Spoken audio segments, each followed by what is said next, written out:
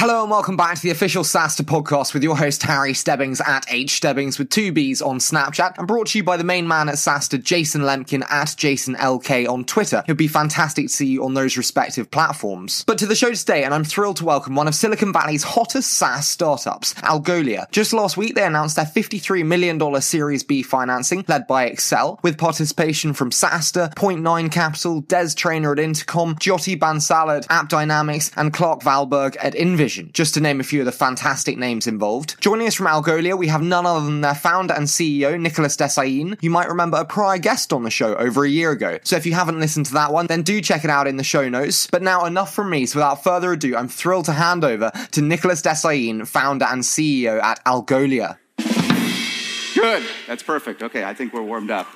Nicolas, it's absolutely fantastic to have you back on the show, back on SaaStr. A huge thank you to Jason for the intro, but thank you so much for joining me today, Nicolas. Thank you for having me, Harry. Now, I'd love to start today with a little about you and your move into the wonderful world of SaaS and how you came to found Algolia for all those that have been living under a rock and haven't listened to our first episode. Okay, so the quick story is that we started with a different product back in 2012. It was not yet SaaS. We were building a search engine that could be embedded into mobile application directly on your mobile, working locally on the device. It was great in terms of the user experience and like everything we could build there, but the market was not really there. And so we pivoted to a SaaS offer a few months later, and that's really where it started to work out. And talking of kind of where it started to work out, the wonderful Jason Lemkin always says to me, and has said before publicly, that the first 10 unaffiliated customers is the first sign of pre-success. I'm intrigued, having been through a pivot from a potentially unsuccessful or not so product market fit ready to a product market fit. Would you agree with that statement of the first 10 unaffiliated customers? Yes, I think that some of these customers are the ones that made our success. One of them in particular, they were like SocialCam.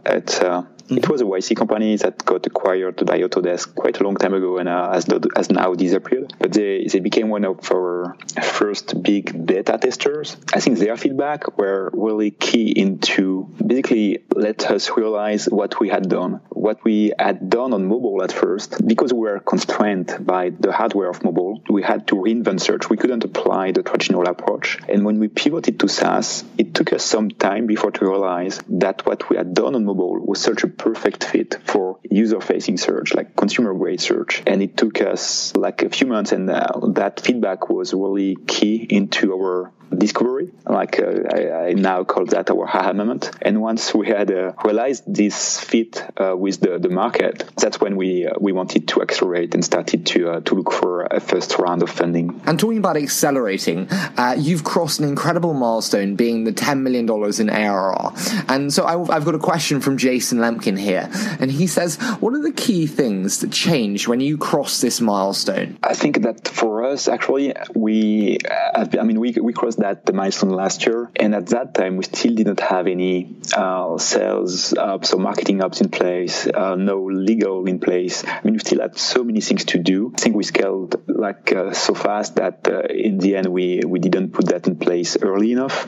And so I think that was one of our biggest learnings, that we should have done that faster, and that's something we have started to do this year. And I think that's really changed the way we drive the company, making us better at predicting the future. And I think that's the key here. As we continue to scale, we are getting better and better at predicting our immediate and longer term future. I'm intrigued. You said there about kind of the speed of your growth. Do you agree with the move fast and break things analogy? Yes, in a way, but always need to adapt that to your exact situation. In our case, breaking things is not really possible in terms of product. The reliability, the uptime of the product is one of the things we are the most proud of, and we wouldn't want to compromise that trust we have generated with our customers. But breaking in terms of organization, yes.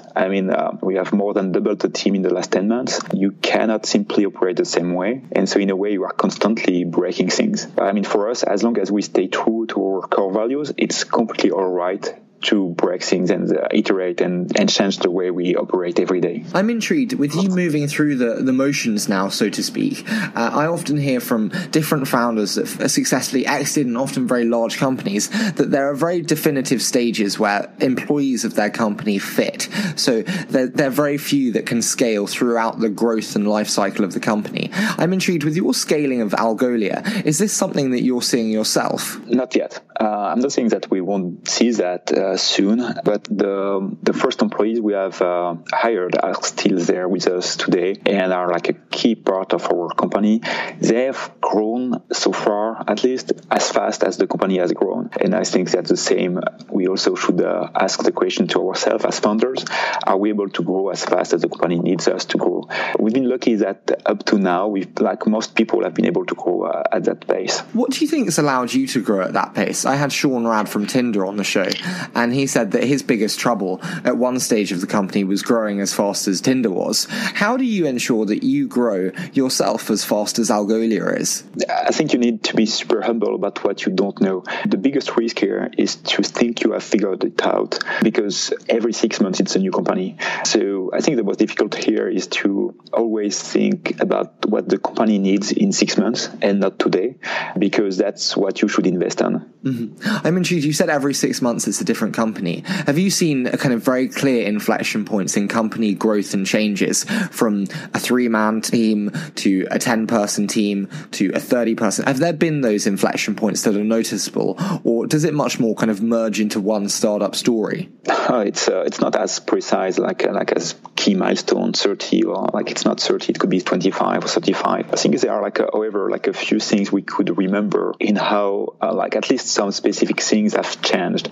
That could be around operations, it's 9-10 days the difference between before we had our head of legal and after, for example. But sometimes it could be about things like culture. We saw the culture has always been something super important for us, but we saw that our culture kind of broke a couple of times, it was not working anymore a couple of times, and that triggered some work on our side to make it better, to formalize it mostly. I remember when we were basically until 10 people, there was no formalization. And then we started to realize people didn't get what we were saying at that time about what we meant by ownership and so on. And so we started to formalize that, and that was just a wiki page. And then maybe when we were 30, 35 people, kind of broke again. At that time, the culture had become so central to who we were. Everyone was speaking about culture every day, but then they didn't understand completely what that meant. If you were to ask someone, why don't we do that? Because of our culture. But why? The culture was too much a default answer. And so we decided at that time to formalize the culture with 5 key values and then to really separate the way we work from the culture. The way we work should change nearly every day. We need to learn and to grow. The key values, however, shouldn't change every day, should stay forever, if at least evolve very slowly. That's a fantastic differentiation. I haven't heard it kind of segmented like that before.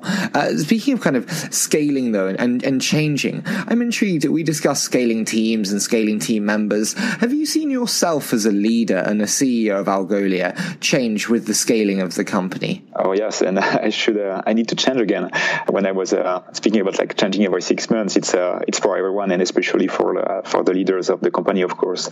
More and more, I need to learn things I'm not so comfortable with, like participating to a podcast, for example. It's kind of part of the role. No, but that's also around the fundraising, around going to speak with customers, or internally too. I was speaking about the culture, but one of the things that's difficult is the way you lead a team change completely between 10 and 100 people. 10 people, you are in the same office with everyone, you are friends with everyone, you can go for a drink, everyone knows everything. When you are 100, you need to start being careful about making sure you communicate enough, making sure everyone has all the information they need.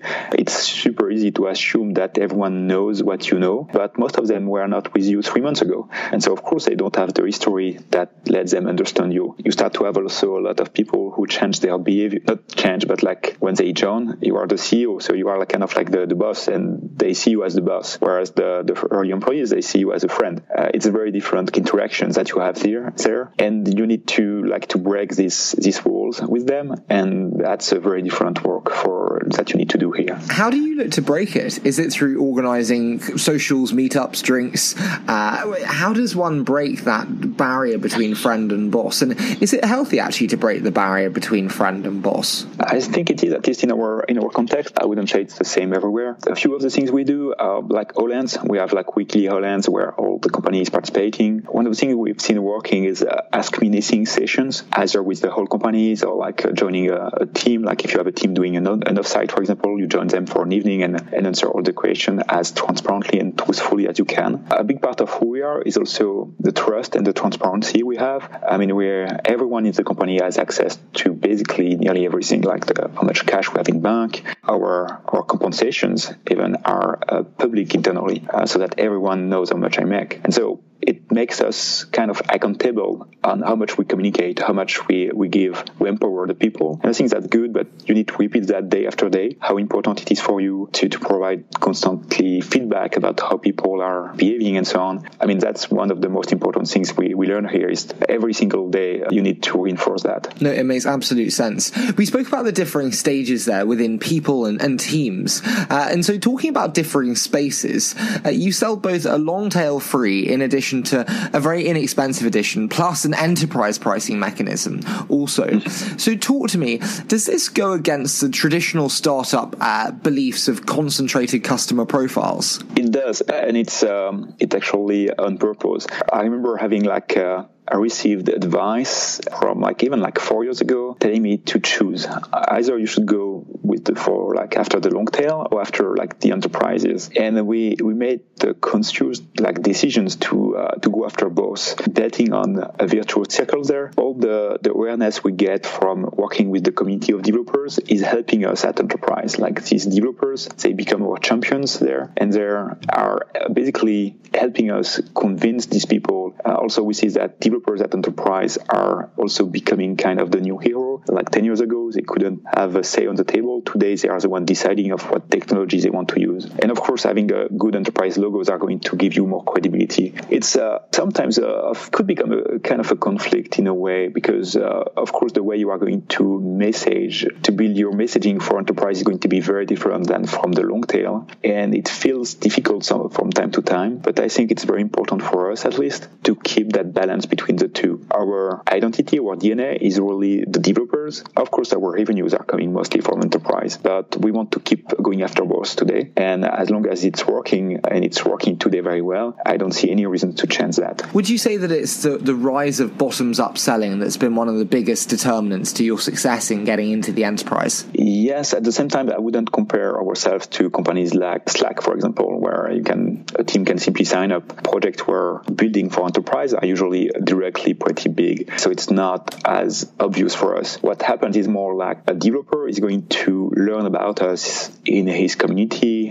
Maybe we are doing the search of the framework he's using, or for any such way, and maybe they are going to sign up for a free account for a side project. That's the way they are going to get to know us better. And then later on, when there is a project, they are going to come back to us and possibly become our champion in enterprise. So it's not exactly the same definition as bottom-up selling that you could see elsewhere, but I think it's working anyway. Before we dive into the quickfire, I do quickly, you said about kind of the free product that people can kind of get onboarded into Algolia with.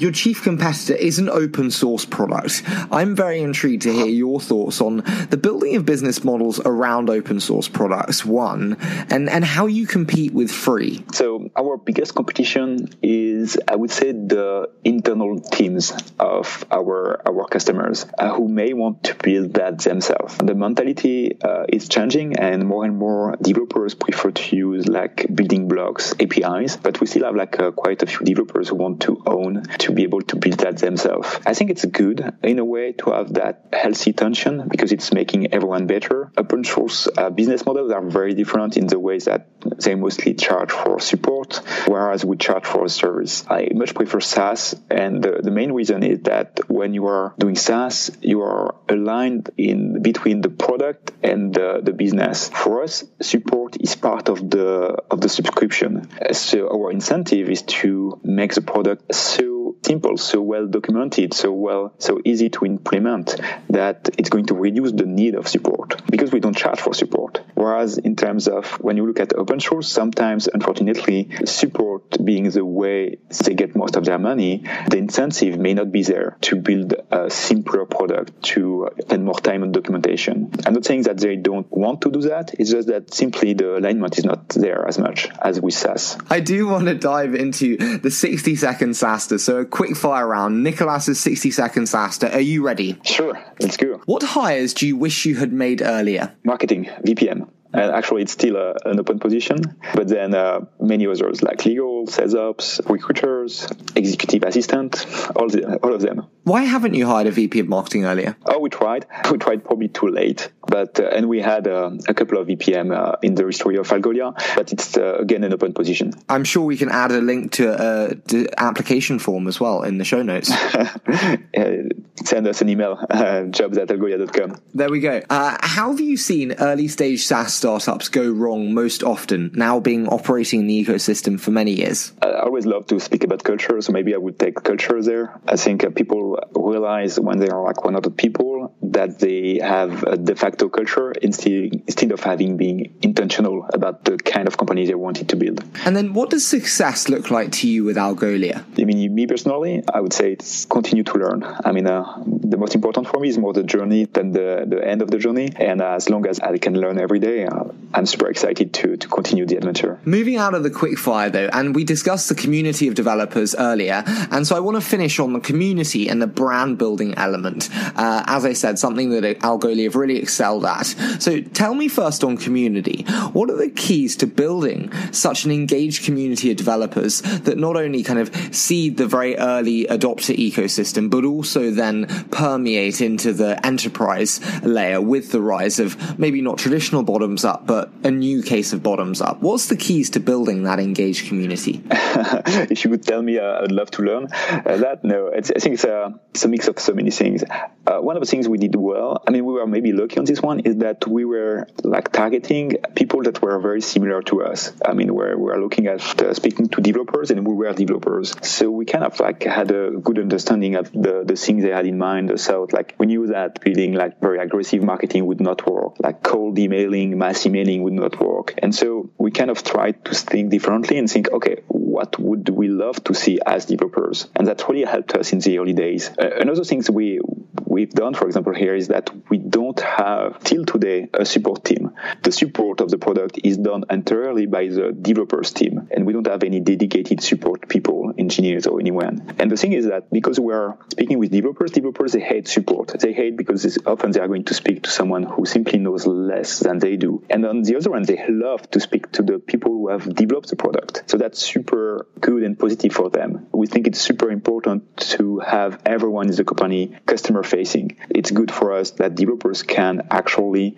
learn about the struggles, the pains of the developers who are implementing us to build a better product. So are going to learn much more from the customers than from anyone else. Do you think developer-centric sales is also a fundamental way to go in terms of having salespeople who have that developer-centric mindset? I would say that the most important is to have salespeople who respect the developers. They need to understand the product. I think in the same way, the way you build the internal company, like how your sales are interacting with your developers, is going to be reflected into how your sales are going to interact with your customers' developers. And it's a good way to train them on that side. In our case, sales are interacting, of course, with developers, but they are also interacting with the buyers because they are going to work mostly on the bigger deals, and the buyers are no more going to be the tech team, but could be like a VP of product or like very different profiles. And so they also need that more traditional sales experience to be successful there. And I want to finish today on a party, and a party that is tech conferences. Now, if you go to a lot of tech conferences and SaaS conferences, you'll have seen Algolia present there and have a very strong presence there. So I'm intrigued, Nicolas, to what extent do events drive conversion for you? And is it largely a brand play, or is it really a lead converter and lead driver? It really depends on the kind of event, because there are like so many different between like a meetup where it's mostly about brand, even like big events like, I don't know, like Web Summit, for example. It's huge in terms of number of attendees, but it's mostly about branding, or at least targeting the long tail. But then you can go to very industry specific events events where it's all about leads. If you go to SaaStr. Yeah, SaaStr, or you got like for the SaaS industry, you have IRCE happening right now in Chicago about e-commerce. These kind of events are more focused on lead generation. Nicolas, as always, it's so much fun chatting to you. So thank you so much for joining me again today. Jason told me it'd be fantastic, and it's far surpassed all expectations. So thank you so much. Thank you, Ari. That was super nice to be with you today. What a fantastic show that was with Nicolas. And again, I want to thank him so much for giving up his time today. Absolutely brilliant to have him on the show and hear his incredible journey with Algolia. And again, a big hand to Jason for making the introduction, without which this episode would not have been possible. And if you'd like to see more from us, then you can follow me on Snapchat at HStebbings, or follow the main man, Jason Lemkin, on Twitter at JasonLK. It would be fantastic to see you there. As always, we so appreciate all your support and cannot wait to bring you the next episode.